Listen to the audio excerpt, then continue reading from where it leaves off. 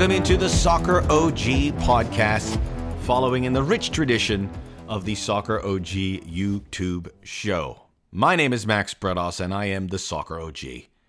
I'm doing this. You know what? It was brought to me maybe 9-10 months ago. A major podcast company wanted to do something, and they didn't really pitch the ideas. They go, "What do you like to do?" And I go, "I could do this. What about this?" I did some pilots. Nothing really clicked. It was a weird time as well. And I thought, what do I have? What have I done that separates me from anyone else? And that is being in this sport as an American as long as I have and seeing everything on a national level. I'm not tooting my own horn, but toot toot. I've taken a lot of welts through the years, from going to Fox for 15 years where I called everything. Taking the big jump to go to ESPN, 8 years in Connecticut. I didn't even know where Connecticut was. I remember I got there and I drove around and I go, what are the names of the towns? What is Bridgeport? Do I want to go to New Britain? But I did. And because of those welts and those bruises, and well-documented ones as well, I have garnered a level of experience which I can pass on to you. It sounds like Taken, doesn't it, Liam Neeson? I'm not going to hurt you, unless it hurts you with knowledge. And that's what it is. So when that podcast company reached out, I wasn't sure, and we were touching on those lines and go, maybe do something like this. So here we go. It's mine. It's not a solo act. We're going to have guests. But I'm going to pass on to you this valuable information that I've accrued through the years. If you are in a TV company and you want to get some free consulting, just tune into the Soccer OG. And please rate, review, and subscribe. Certainly could use the help. But I'm taking this seriously. You know why? I was wondering about the title.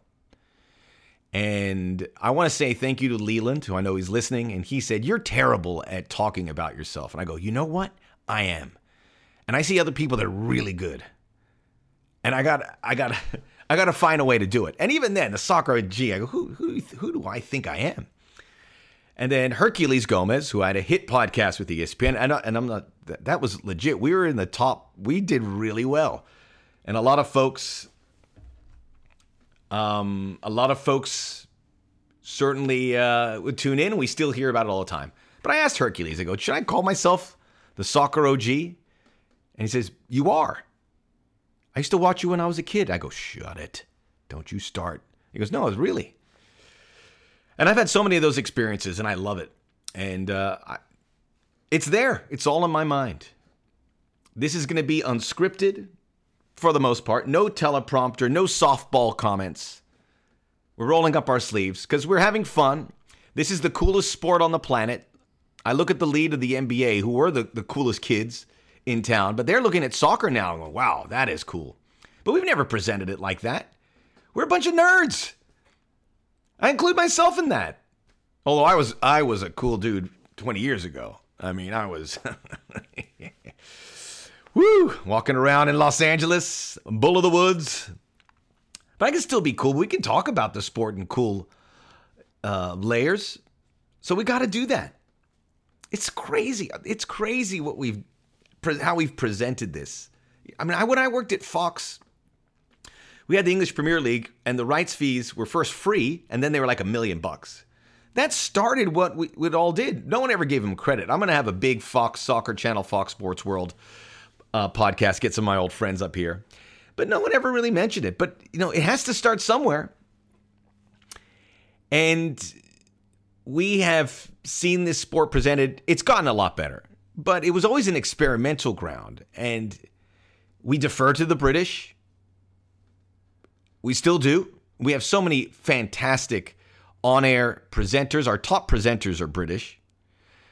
Some of our top analysts are British. And our number one podcast is British. Those guys have worked their tail off, and they have created a nice niche. But there's something about being American and watching this sport that's important. that you get that perspective from being here. It's a small sample size because we haven't really watched the sport. As I said, when I first started, I got out of college, I had to go to Blockbuster Video to watch classic games. All there was the World Cup, or you'd watch it in Spanish. But being an American in the perspective, you see it all. You know, people say stick to MLS, stick to your American sports. But, you know, when I'm tangling up with the Europeans, I go, well, this is all connected. Some of the best players that are playing there are American, whether it's South or North in your leagues. So it's comprehensive. You can't just watch the Premier League and call yourself an expert. The sport is too big. None of us can watch it all, but I'm going to try. It's a great time, by the way, to be a fan of this sport because of the pandemic, and you can't have fans there. The TV companies are putting games on all day. The leagues are putting on games all day. You can see it. The only thing not going on is Major League Soccer, but when that comes up, it's going to be a saturation point. Game after game, at all hours, there to be watched, because now it is a stay-at-home experience. For now, we want to get back to the stadiums here very soon. So I'm going to share that information with you, and let's have some fun with it. No, you guys can come back at me. This was when I started the YouTube show. It was a cathartic thing. It was an outlet to talk about what I saw, and I just did it for fun. And now I see an opportunity because we're entering an incredible run here of where this sport. Now, right now is not a great time, and I'm on the phone all the time because everyone's downsizing. There's been layoffs everywhere. I'm on the phone with people that are really good at what they do, but there's no money. It's going to get better, I hope. People are taking it seriously. You know, we've seen CBS come in big with the soccer space and invest heavily, and we hope to see that continue and it rights. But this is a bad time. But as we move towards, we see certainly what's going to move the needle is the U.S. men's national team. And with their successes of the players, people will get excited. Going to the World Cup of 2022, seeing how that develops. And obviously, when we get the World Cup in 2026, that's going to be the moment. And I think that's going to be a moment where it catches and people are watching it in mass. A lot of things have to fall in place for it to hit perfectly, but that is the target as we move forward. So that's why we're getting in it now. So what's ahead here on the Soccer OG podcast? Well, coming up next, it's the business end. One of these youngins from the OG stable, the wannabe OGs, they get a shot at me. It's not an interview. We're going to go at the hot topics, and we're going to see who's right. We're going to expose who's wrong. We are going to give it our best, and it's going to be someone who watches as much as I do, and I'm thrilled to announce Eric Krakauer of BN Sports will be the first in the business end. Really talented young man who I love how he does his thing, and you feel he has his hands on a lot of stuff. So we will get in there and we will tangle and we'll have a good time talking football. And you guys can be part of the conversation. If you're out there and you want a piece of me, come on. Maybe we can get you in the business end. Forget celebrity boxing. It's the business end on the Soccer OG. After that, in the model of the Soccer OG YouTube show, we will have what I call stoppage time. And it's a topic that I want to discuss.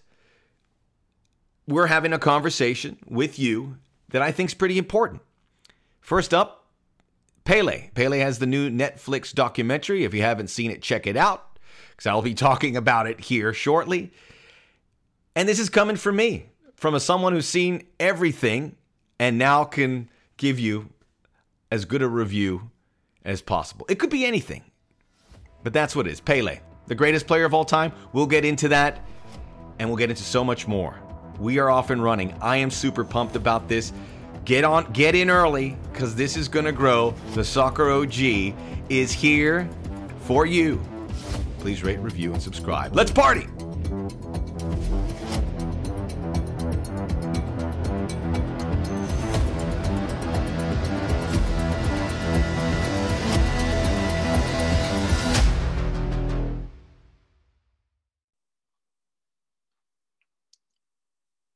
We are back here on the Soccer OG. It's good to say that because it's the maiden voyage. And I'm not sure what I'm going to call this part. I said let's call it the business end because we're going to get to business. We're going to roll up our sleeves I'm going to get a national voice in the sport of soccer to pop on here. Eric Krakauer, you know him being sports. It's being sport. We dropped the S or we have the S now? No, we have the S. Being sports. That's the right way. Covers a bunch of leagues and just one of the good young voices. You're not as old as I am, Eric, but I see a little me in you in the early stages, just absorbed in this sport, living it, loving it. How do you, well, if I can emulate your this was your target. This is what you wanted to do.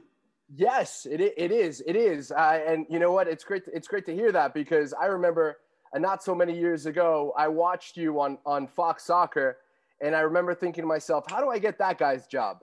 I want his job. I got to talk about that because it was really just at the right place at the right time. And everyone said, I got to give myself some credit to get there, but it was amazing. This channel started a couple months after I arrived, and then all of a sudden, hey, you want to do these games? I'm like, yeah. So it was very fortunate. So you're in Miami. I'm in LA. We can't see you right now, but you got a tank top on. You just came back from the beach. How was the beach? The beach was good. I mean, it was a little bit windy, but you know, I have a 2-year old daughter. You have a son as well, so you know what it's like. You got to keep them busy. Although your son is considerably older than my daughter. So took her to the beach so she could walk around, get exhausted, so that she'll go to bed in time. It'll get easier. It gets easier. But thank you for your time. So we're going to run through some topics. And the inspiration to this is like when I'm on Twitter and I see everyone chiming in about what's happening here, and I see all these people that are watching a ton of games like I am. So it's like we're at a bar. I try not to drink on Sundays. I won't drink now, but at some point I will, as will you. But this was a big weekend, so we can get into it. And I'm going to start with their Klassiker, the big game between Bayern Munich and Borussia Dortmund. ESPN, ABC rolled it out. It was on the network, a lot of more eyeballs. They had second screens. They had a camera following Erling Haaland throughout. So it's exciting to see that being developed, and the game lived up to billing. You obviously have Haaland, who scores the 2 goals. And then Bayern Munich storm back. Robert Lewandowski all over it. They win 4-2. Bayern Munich continue to be the best team on the planet. And they, to me, it feels like their ceiling is still so high. They're still never 100% healthy, but they're very close to it now. And giving a team like Dortmund a 2-goal lead, and I think everyone sensed it, Eric. They're going to come back. I thought maybe it ends 2-2, but not only did it was 2-2, it ended up 4-2. So what did you think about everything that happened? Well, I feel like that's been the story of Bayern Munich this season, right? They let you score, they make you think that you stand a chance, and then all of a sudden they come back and win the game, collect all 3 points, go home, they're happy, and they have a Hofbrau, to relax later on in the afternoon or at night. And this is the Bayern Munich that we've gotten used to seeing.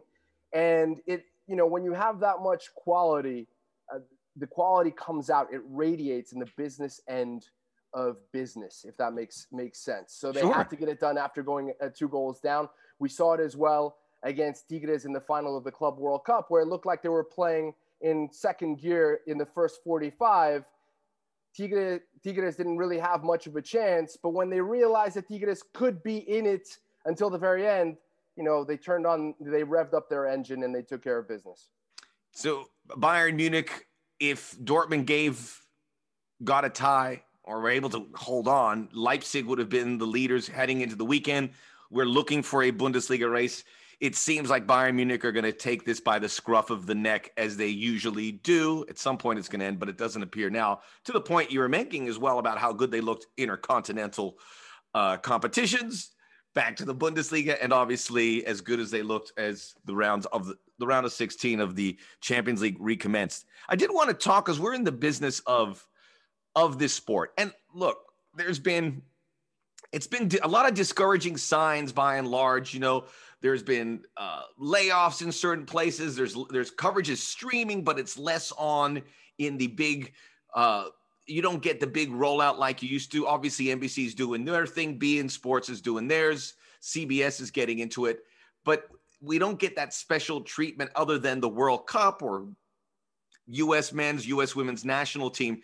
But this is obviously, I think everyone in our industry is pumping their fists because it's ABC. They're going to get, I don't know what the numbers are. It's going to be good. But not only that, but ESPN made sure they took this opportunity, and they had all these bells and whistles around it. And you can't do it all the time, obviously, but to see the channel not just tuck it away on their streaming service, to put it out like this, which helps the streaming service, it has to, is a really good, healthy sign for the whole industry. Yeah, it's amazing. It's amazing to see. Look, anytime you have a soccer game on one of the major U.S. channels, I think that's a big win, no matter whom you work for.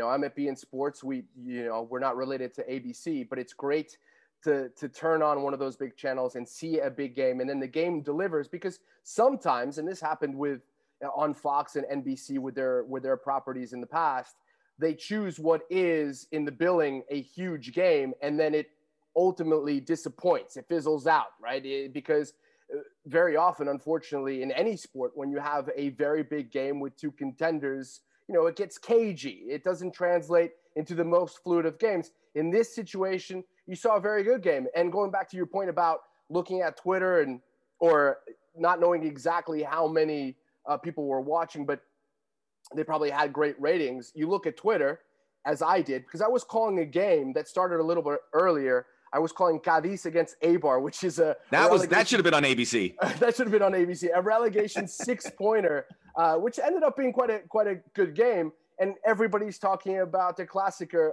on Twitter. I mean, listen, we follow people who specifically work in our industry, the soccer industry, soccer broadcasting industry, or people who watch it.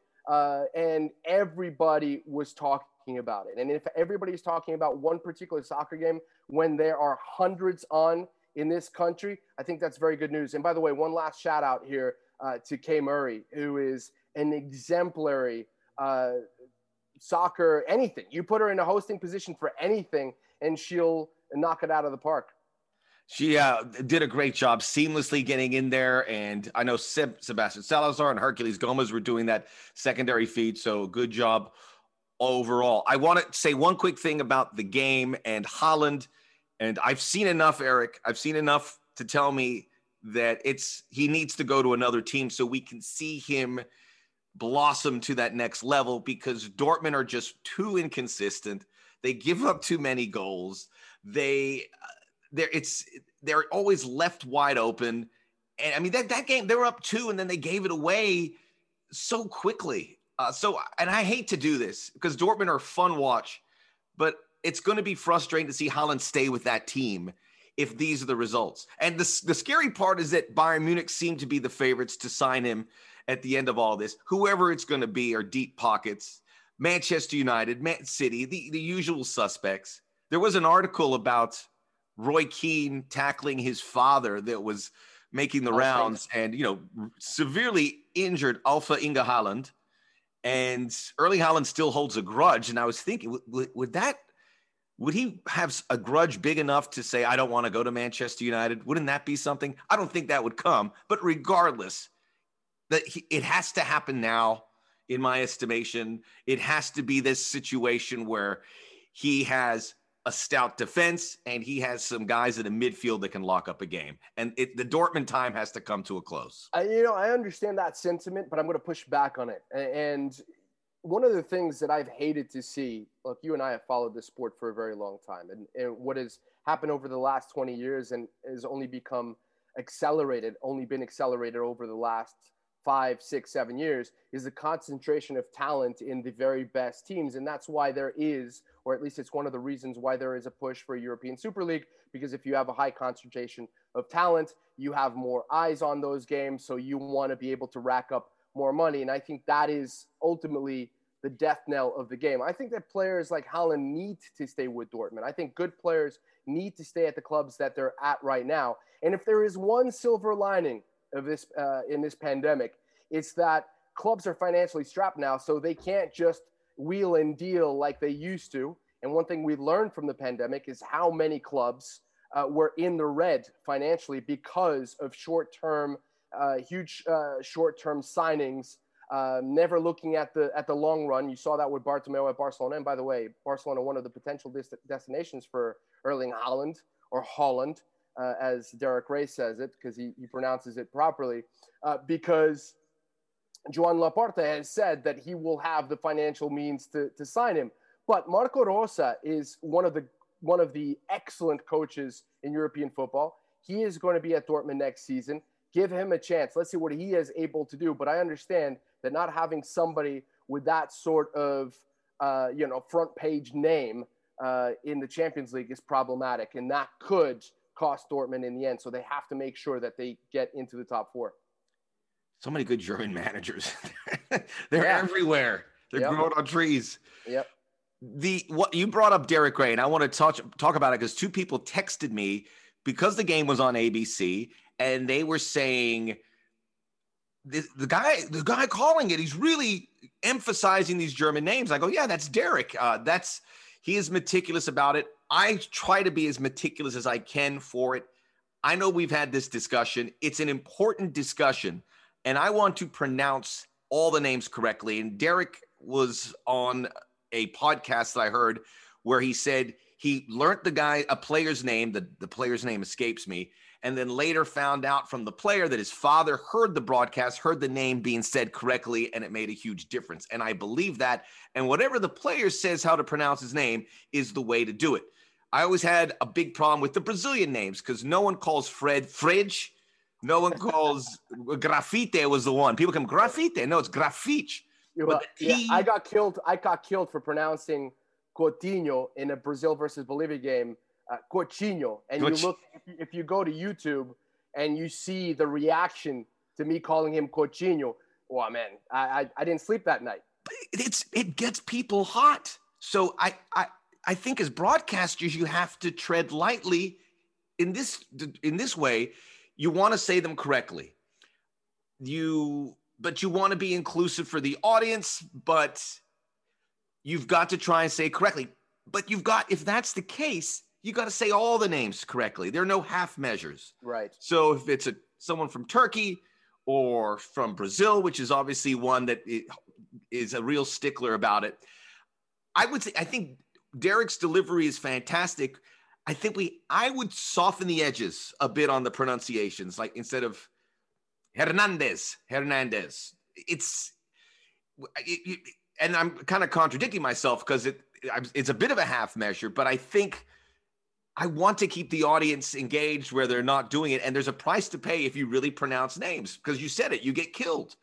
So I think we should all do it, but I think there's got to be a guidebook that every name and every nationality we have to put under a fine-tooth comb. Look, and there's also one thing that you haven't mentioned, and I think you make very good points, is that some people don't have the ability to pronounce certain names perfectly, right? It's hard. It's hard. I'm not, my father, German-born American, and I wish I were better at pronouncing German names. I just am not. I try as best I can. So I think that the measure or the metric that should be used is, how are you trying to at least get close to what that name is? And I think that is important. And, Derek Ray, I'm nobody to question Derek Ray. He's been in this business many years. He's one of the very best. His voice is on FIFA, and I think that's a testament to just how good he is.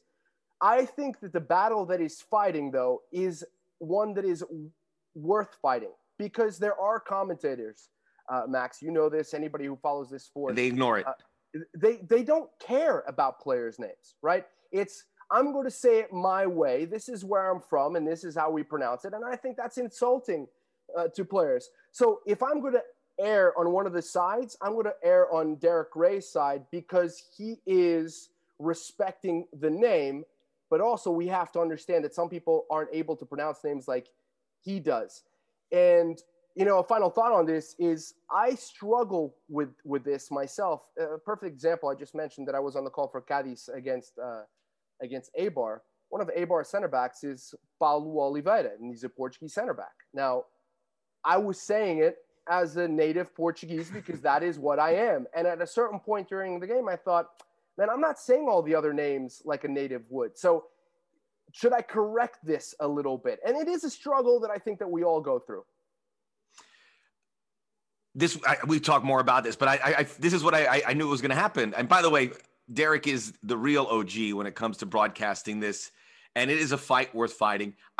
Working at ESPN, there were baseball players, and I interviewed Albert Pujols and Felix Hernandez, and they said, call me Felix, call me Al, don't call me Alberto, because they want to make life easier for them. And I get it, but it's like, I feel it's kind of lazy for us collective media for accepting that. Say, oh, we'll call him Felix. His name's not Felix, it's Felix. Right. That's what so there's a lot of work to do. And just because they're okay with that doesn't mean that all the other players in Major League Baseball are okay with it. So, but they want their life easier. Okay, let's move to England, and there was the Manchester Derby. Manchester United winning 2-0, so they didn't get in the clean sheet. They played 2 games against Man City and did not allow a goal against the best offense in the league. Manchester City's still going to win the Premier League race, but now Manchester United looks secure at second. And most of the season, it feels like the criticism for Manchester United's been there. Ole Gunnar Solskjaer, it's too big of a job for him. This, that, and the other. They play this way against a certain team and they play this way against another team. And I get it all. And I kind of sit there, Eric, and I look at the landscape and go, wait a minute. They finished 3rd last season.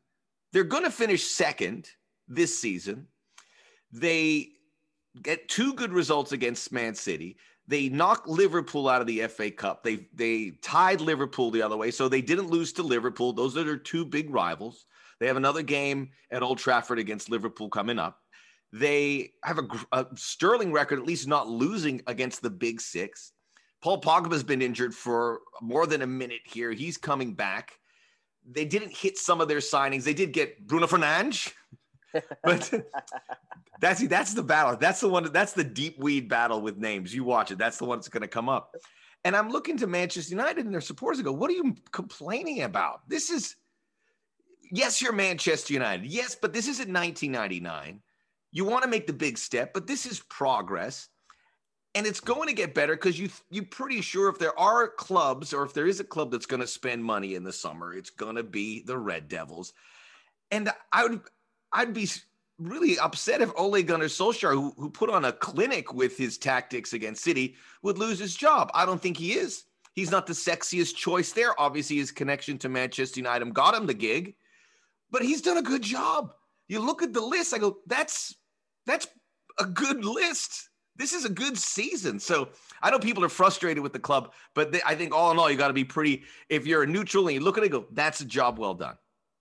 Yeah, look, I don't think I can disagree with anything that you just said there. Although there is this ingredient that I think plays a big part in the conversation about Ole Gunnar Solskjaer, and I think it also played a part in Frank Lampard's demise at Chelsea. And that is that in modern football now, there is a premium on coaches who have a very established footballing identity. And if your team doesn't have a specific identity, then your fans, if you're not winning, because if you're winning, then who cares? But if you're not winning, your fans go, well, I'm not quite sure what he's doing. So if you get a coach like Solskjaer who adapts his team to the opponents that he has in front of him, you start to ask questions whether he knows what it is that he's trying to do. And I think that is naive and silly, right? Because most coaches adapt to the opposition that's in front of them. How can you face a Manchester City with the talent that they have, with the system that's been successfully implemented by Pep Guardiola, and not adapt to that opposition? You're not going to out-possess Man City. You're not going to create opportunities Man City. That wasn't proper English, but it doesn't matter because you get the point. And to the point that you made, that today in the Manchester Derby, Solskjaer got it right. He had a plan. He had a commitment. Robbie Earle actually said this. He added a third variable there that I forget what it was. But the big point was, look, the players knew exactly what they had to do, and they were committed to what they had to do, and they put their chances away. Maybe that was their third variable. How can you see Manchester United in second place and not say, Ole Gunnar Solskjaer has been a resounding success at this club? Because if you look at the squad, he hasn't beefed it up with a ton of players. He brought in Bruno Fernandes, right? He brought him in. He's had a huge impact. If you look at his numbers over the last 12 months, his numbers are on par with Lionel Messi's. I mean, that is just unbelievable. He scores a goal today. It wasn't the best taken penalty. So you have to give Solskjaer nothing but credit for the job that he's done. And now in the summer, if Manchester United are able to bring in some more players. He did bring in Wan-Bissaka, by the way. So he did bring in players. But what I'm saying is he didn't bring another star. He didn't spend all the money that Manchester United has available to the club. So let's see what happens this summer. But he certainly has earned another year, and let's see if he can be competitive. Maybe they've cracked open City too, because I figured they're going to have a bad patch. Maybe this is the beginning of it, which is terrible timing for Pep Guardiola here in March, April, but we shall see. The other big story, there's a lot of big stories. This was a huge weekend, but in England, Liverpool home again, losing to Fulham. Massive win for the Cottagers in their battle to avoid relegation. Another loss, another home loss for Liverpool. This is a broken team. The excuse coming in, and that's too strong of a word, but the issue that they had with the club's struggles is Virgil van Dijk being out for the majority of the season. That is a huge void that they have to fill, but they're not scoring goals. They look like a team that clubs have figured out. This is a team that was on their foot on the pedal, a style of play that is beautiful to watch. It was a breath of fresh air. At some point, especially you don't have a full docket of players, it's hard to execute. And clearly it has. The front three, they didn't really hit on some new faces that came in that could have helped them. And it's just gotten all very stale. I think there's also an issue of very long seasons. So they get to the Champions League final, they lose to Real Madrid. They get to the Champions League final, they win it. The last year has been it's been a staggered season because of COVID, and they finally won their title. There was a time when they said you can't really be called English champions because of this pandemic. Right. So it was just so much, and it's etched on their faces. They look exhausted. Jurgen Klopp, I know you can't do this, but it'd be nice if he could take a break. Obviously he couldn't go back to Germany for the death of his mother. It screams like someone needs to get home and just recharge the batteries. It doesn't work that way. And they're in the middle of a Champions League tournament that who knows? They could make a run in there. But people are saying we got to move some crazies. This is obviously no one reputable is saying that Jurgen Klopp should be dismissed. It's been an incredible run, but it has to be an exhausting run. And I look at this team, and they're not going to make the Champions League. I think if there's 10 games left, they probably at most win 3 of them, because it's going to be challenging. But this is not something that's going to get better. They are just stuck, and it's kind of like grind out the season at this point. It's not going to be pretty. No, it isn't. And, statistics actually bear out just how much of an absence Virgil van Dijk has been. They've conceded 36 goals this season already.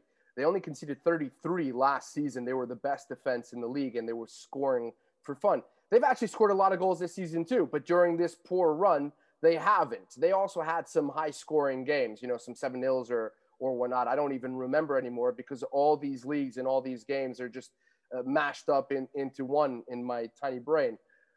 But look, what they have done over the last 2 seasons is incredible. At a certain point, things were going to slow down. I just think it's unfortunate that there's been a convergence of bad luck here, right? You had the Virgil van Dijk injury. You had the run of games in the pandemic as well. You had Diogo Jota, who got seriously injured when he was scoring a goal a game, and he was this incredible addition coming over from Wolves. So a lot of things added up to this situation, and it wasn't like you were always going to get that incredible output from Salah and Firmino and Sadio Mane. So all of these things just happened at once. They're suffering for it. You can't point the finger at Jurgen Klopp. He's had a lot going on. You mentioned the death of his mother. This is just one of those seasons that you put behind you, rearview mirror, and you don't look at again, and you start up in the new campaign. You just got to be patient, and Liverpool fans have to say, well, what a great run this has been. They reinvented that league in the Champions club. League. A league in the Champions League. I mean, come on. They almost, if not for the If not for Karius and the injury to Salah, they could have won back-to-back Champions League. I'm convinced of it, but it's an amazing run. Yes. But again, they need a couple weeks in the tropics, as they would say. Or in Spain, where we had the Madrid derby. Atletico Madrid winning with a goal by Luis Suarez, an equalizer late from Karim Benzema, which was really massive for Real Madrid. It was big for Barcelona too, as it gets them right on the bumper of Atletico in the standings. Jan Oblak, to me is, I think it's a club that works well for that goalkeeper. The way they play makes him look good in spots. Maybe he's not the ideal keeper for like a team like Man City, but when it comes to shot stopping, he's the best. And one did get by, although he made a couple big saves late. This is a result that I think helps Barcelona more than anyone.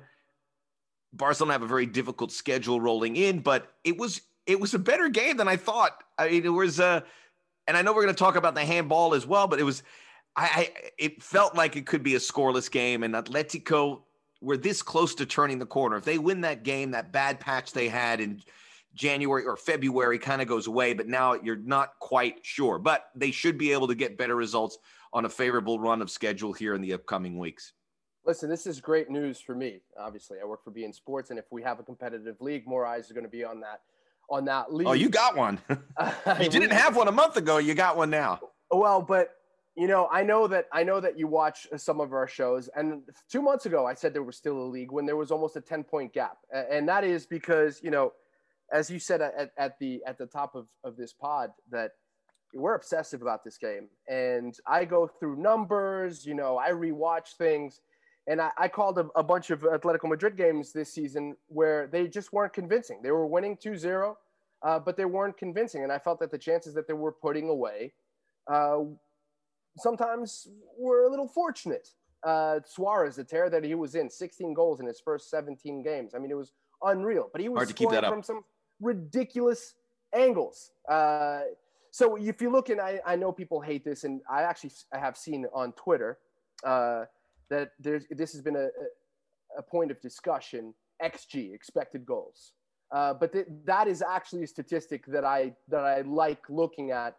And if you look at the end of a season, you compare a team's numbers with the XG, they tend to match. So that gives it some credibility. And there are other things that give it credibility as well. And if you looked at Atletico Madrid's numbers, they should have been conceding more than they have, and they should have been scoring less. And until the last game where they just beat Villarreal 2-0, that was the first clean sheet that they had in 7 games. They conceded in that span of 7 games more goals than they had conceded all season long before that 7-game stretch. And then you add the Champions League to it. You got fatigue. You got the COVID infections that affected the team. I always believed that there was going to be a league. That I think it was going to get back this close this soon. Absolutely not. And Barcelona absolutely have won this weekend. They won the week because they came back against Sevilla in the Copa del Rey. They'll be in the final against Athletic. Quick point here, Athletic playing back-to-back Copa del Rey finals in April because they haven't played out last year's Copa del Rey final against Real Sociedad. What? It's incredible. How did I miss that? Which just underscores the point that you made about the pandemic in Liverpool and how crazy it has been. Laporta gets elected president today. His second time in charge. Probably was president of the club during their most successful period. 2 Champions Leagues, I think 3 La Ligas. And I feel like there's some momentum behind Barcelona. The way that they coughed up 2 points in the end against Real Madrid is just going to add the pressure to Atletico. I think they're going to lose to Chelsea in the Champions League. Man, you know what? I think they're going to let this slip away. The Spanish title, not just the Champions League. Yeah, the Spanish title. I think they were very good today for 70% of that game. And then they just retreated. They became the same old Diego Simeone team. They go back. He puts João Felix into the game when he's decided to close up shop. That's not the player that you bring in when that is what you're supposed to, what you intend to do. Having said that, Courtois was phenomenal, and he stopped them from scoring the killer blow. So they were unlucky. But when you're unlucky and results aren't going your way after they have, and the other teams are nipping at your heels, I don't know. I talked about Haaland leaving Dortmund. João Felix may need to leave Atletico. It's just deferring his career right now at that club, not playing the minutes, not being put in good spots, but that's a discussion for another day. You mentioned the election of Joan Laporta, second time, and his rallying cry is, we're going to keep Messi. Lionel Messi leaving Barcelona would be a Herculean effort because there's a huge price tag, and we know money is tight, and not many clubs will be able to do that. So well, I think salary-wise, because his contract ends. Yes, of course, salary rise, but everything that would come into it, yes. Obviously this would be the time to do it. But I mean, like to your point, if Barcelona right the ship, if they finish the season well, I think he's going to stay because he's looking for a reason to stay. He said he wanted to leave when things were awful. They were awful when they lost to PSG in the round of 16, but they've gotten much better. I think the Copa del Rey, which is tertiary when it comes to their focus, but coming back and being able to win a trophy, if it's still a long shot, they're not going to win the Champions League. A long shot, I would say, to win the La Liga, but now they're a good result away from winning at least the Copa del Rey. That will help. And as time goes by, and I was staunch that I thought Messi, just leave, get out of there. And I still think he should. But seeing it through Messi's perspective, I think if there's enough success, he has the new guy in charge that he admires, he's going to probably stay. But there's a lot of variables. I would also add something I don't think is going to affect him staying that really came into view in their victory over Osasuna is Ilaix Moriba, another player from La Masia, which is the best thing going for Barcelona. Ansu Fati, who's injured, came out there. There's this guy called Monchu that everyone raves about, that they say is the next big thing on more of a midfield perspective. Ricky Puig, all these young players, they're not ready for the ring right now. But I would imagine Messi would like to kind of be around to see those guys grow and kind of make that adjustment because they have the skills. They have players everywhere. La Masia always pumps out good talent, but not like this. These guys all look ready to play for the first team. They're not playing all the time, but there's enough variables now overall that this is as rosy as it's been for Barcelona in a long time. Yeah, and I think credit goes to Koeman, who was under a lot of pressure when he arrived. All the things that were going on with Bartomeu behind closed doors, the Barca-gate issue that landed him in jail overnight a few days ago. Koeman will not be remembered when his tenure is, over and done with at Barcelona as the guy who bled a lot of youngsters, but that should be one of the reasons he is remembered. There were issues with Ricky Puig at the beginning where he asked him to leave.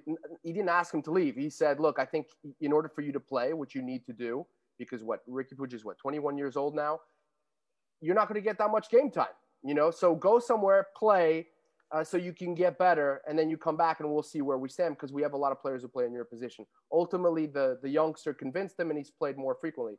But you take Ilaix Moriba, who scored an incredible goal in this game.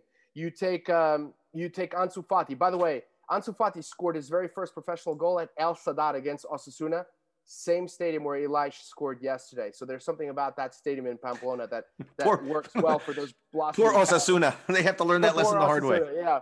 And all the other youngsters that you mentioned, there's Serginho Dest, the U.S. International, Conrad De La Fuente, who I think will at some point get some minutes as well. There's a lot of young talent, as you mentioned, that is being blooded there and that will carry Barcelona into the future. Some of the narratives about Barcelona, they're financially ruined. They don't have enough talent to keep them in the fight for all these trophies. I think the latter is incorrect. They do have a lot of talent. Things just haven't worked out, and all the noise in the background has seeped into what they were able to do. However, I never believed Messi was going to leave. In the end, I was kind of wrong because he really wanted to leave, and it was Bartomeu who just wouldn't let him go because he was under contract and he didn't fulfill his promise, his stated promise to Messi, which was, look, if you ever come up to me, given everything that you've done and you want to leave, I will open the door to you. That obviously didn't happen. But in the long run, I think Messi will probably appreciate it because I don't believe he ever really, in his heart of hearts, wanted to go. He's got a family. He's got kids. He's well situated.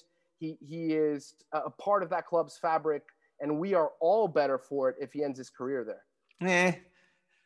I'd like to see him go somewhere else. Because the Champions League part, I don't think they're going to get closer as Messi gets older to lifting another Champions League.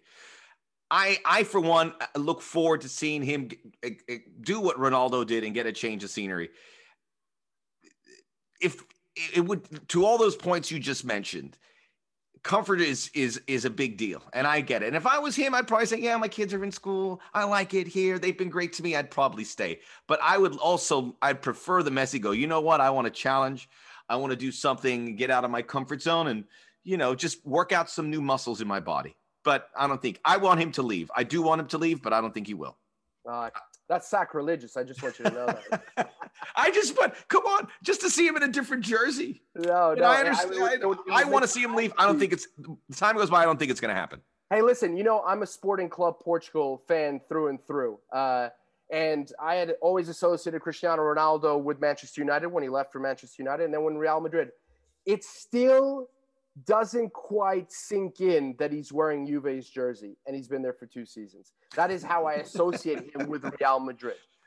You dug your heels in on that one. Okay, let's go to South America. I want to bring up this topic about the CONMEBOL qualifiers. The 2 match days, 5 and 6 for the World Cup qualifiers have been postponed. They're finding some spot. They'll probably have some landing spots for that.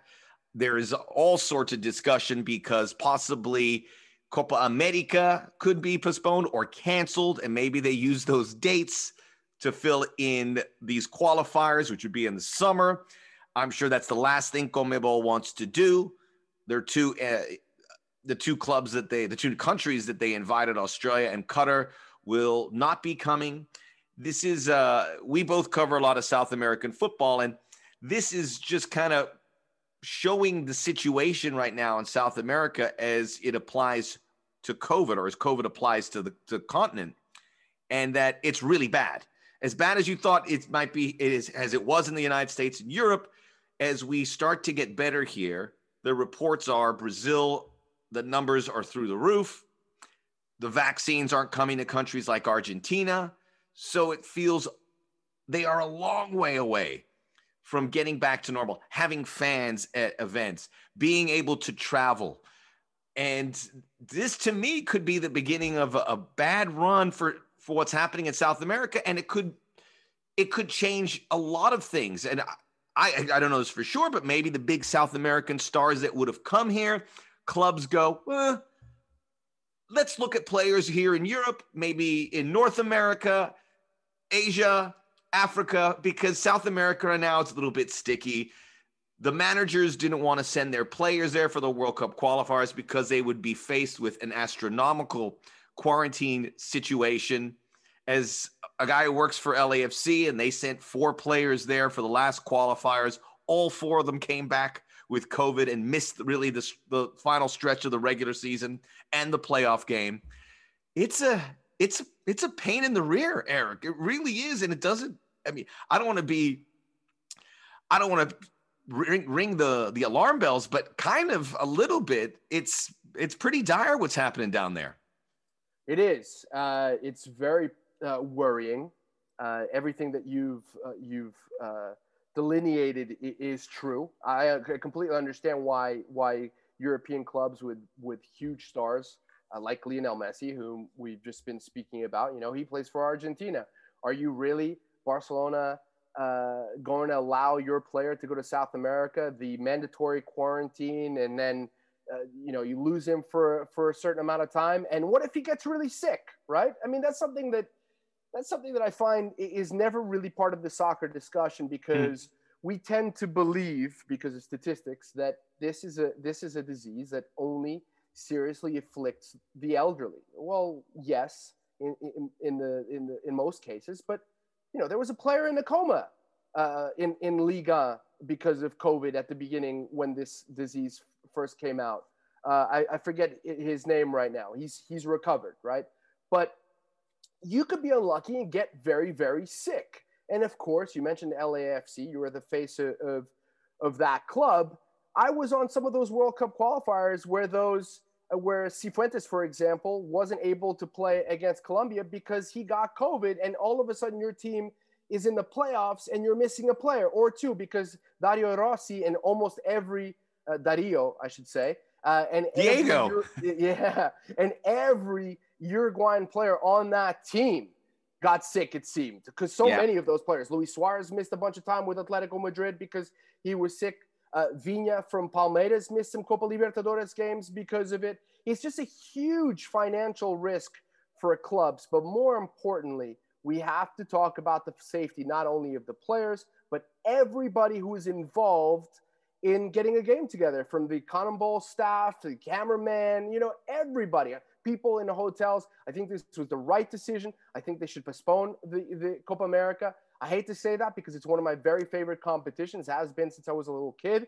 But they postponed it once again. I think at this point they'd probably just have to move to the next one. This was the right. No, the that's bonus what I one. mean. Cancel. Cancel. Yeah, you're absolutely. There's right. nowhere to put it. There's absolutely nowhere to put it. And I'm glad that UEFA, on a similar topic, is coming to its senses and realizing that playing the Euro in 12 countries during a pandemic, probably not the best idea. Yeah. I don't mean to laugh, but it's like, it was a great idea at the time, but as the world turns, I go, who okayed this? This is an awful idea. I don't even think it was a good idea at the time. Keep it in one or two places and leave it at that. I thought the Champions League they had in Lisbon in the two stadiums was awesome, and they felt like an event. Do that. By the time the Euros roll around, that they'll have supporters by the looks of it. Well, I shouldn't speak that in Europe. I know we're getting closer to the United States, but you would imagine some supporters, but it should be very centralized. I know that this has got to be a relief for some clubs. You mentioned Messi probably goes with Argentina. There was an Argentina-Brazil game that's been postponed in these groups. But I look at teams like Inter, who are trying to hang on to first place at Serie A. They could lose Lautaro, one of the best players on the planet, Alexis Sanchez, who gives them valuable depth.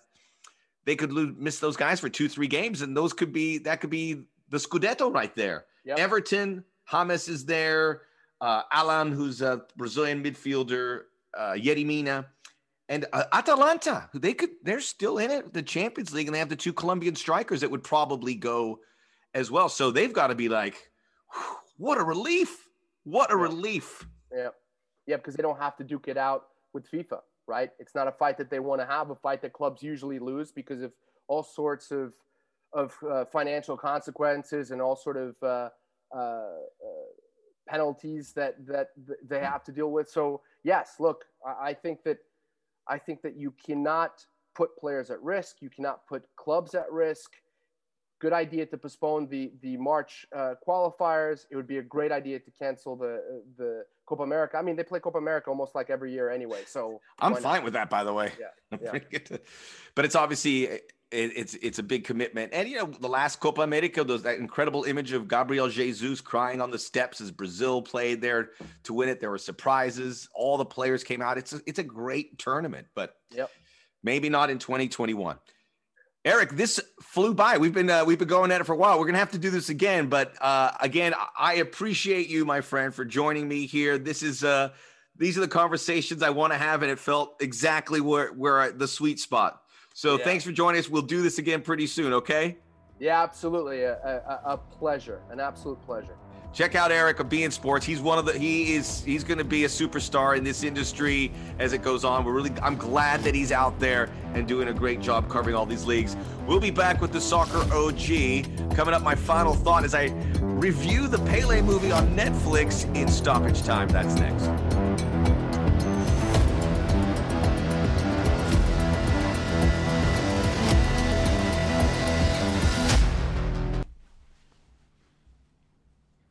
We are back here on the Soccer OG podcast. It's good to say that. Now it is stoppage time, where it's me and you talking. And it's on my clock, although I have control of that. But we'll go as far as we go. Today we'll talk about Pele, documentary that came out on Netflix, directed by David Trihorn and Ben Nichols, produced by Kevin McDonald. I always like to say that. like they do in those Hollywood junkets. And they did a nice job.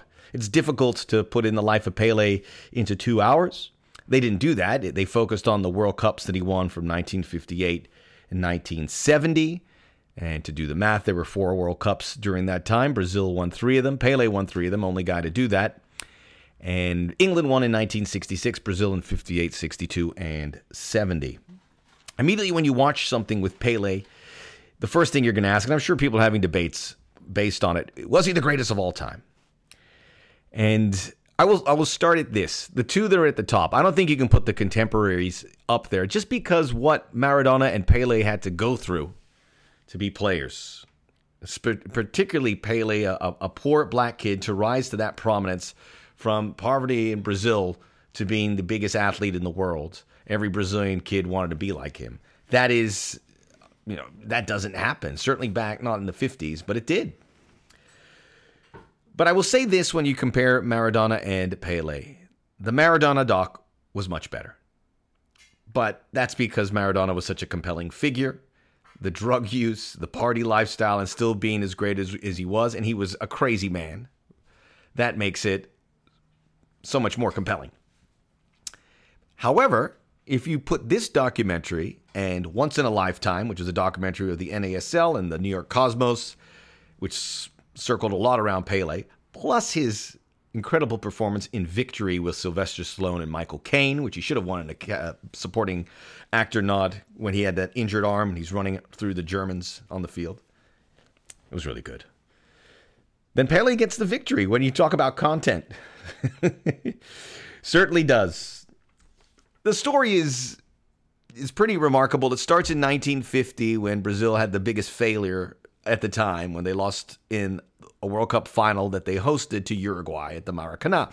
And it's talking about getting out of that. And then Pele was a big part of finding them through and eventually winning it in 1958 when he was 17 years of age.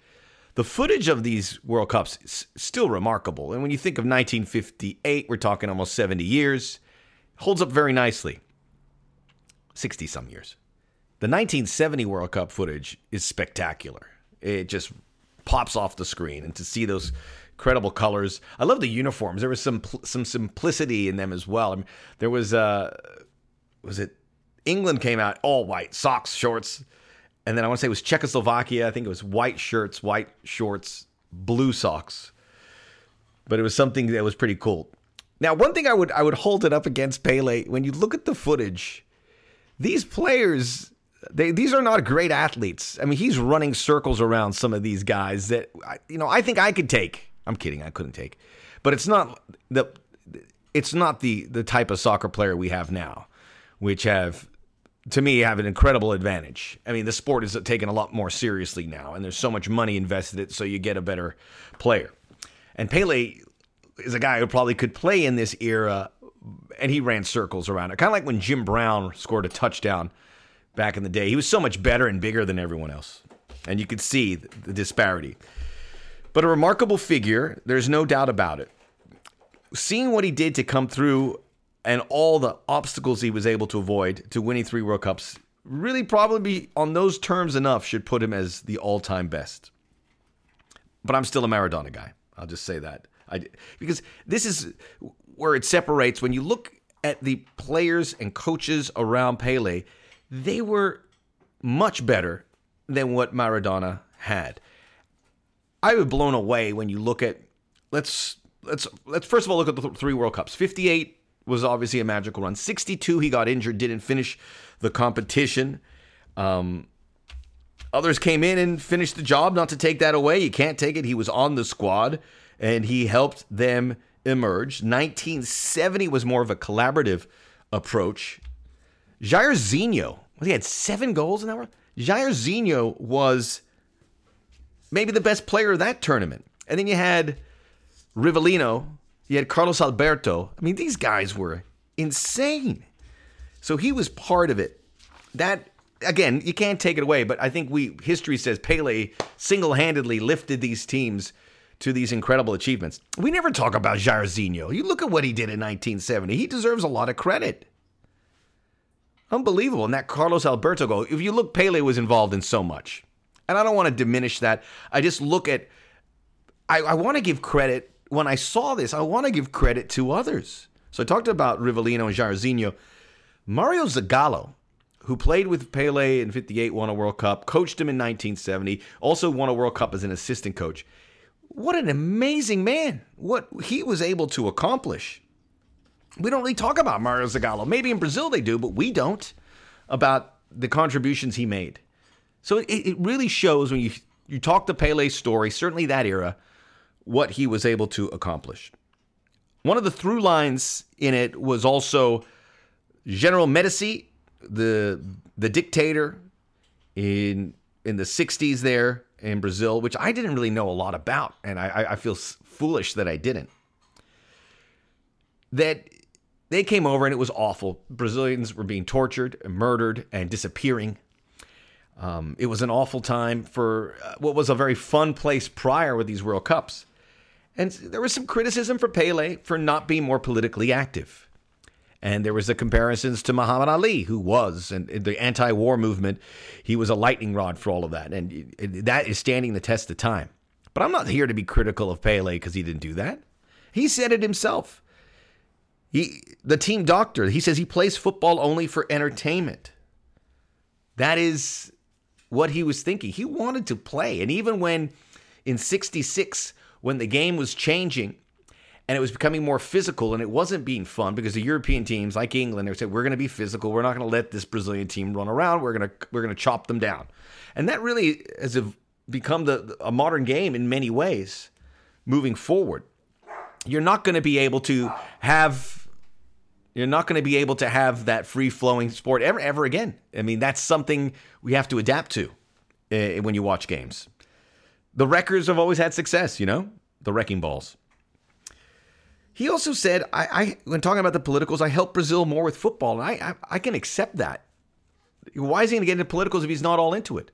Play football because you love. You help so many people. People looked at you, marvel. And make some coin along the way. He gets criticized because he's always Visa and the big sponsors. I think the Simpsons even did, where Pele comes in and collects a bag of money and goes on. Who cares? That's what I would do. If you could make money on this, I mean, it's good to be politically involved, but that could have cost him everything if he said the wrong thing. By the sounds of what was happening there, it could have came at a heavy cost. So I don't want to dwell on that too much. But Pele, you watch this, it's as years go by, you can't believe that this actually happened, but it did. But I give credit to the others. And even talking about the money, it's like he wanted to have fun. That's why he came to America. They could make some money, but also to have fun in this somewhat of a retirement league. And he certainly did that. Pele, check it out. I don't want to go too much longer. Oh, one last thing. My scene that I loved. He had a reunion with the Santos team. So today, if a Brazilian player of his ilk was good, he would go to Europe. But back then, it wasn't really the case. So they played in Brazil. For 2 decades, he played for Santos that had no football pedigree prior. So fans of that team got to see him for 2 decades, and they won everything. And they beat the European visitors time and time again. They beat Benfica in the Intercontinental Cup. But he was sitting with his former Santos teammates, and all of them are still alive. And, Pele is now 80. By the way, he just got his COVID vaccine. And one of them said, it was God who put this team together. And I believe that. It makes you feel that there is something more at work. This has been the Soccer OG. It's been a pleasure to be with you. We'll be back next week. I'm really excited to be on this ride with you. Please rate, review, and subscribe, and I'll see you very soon.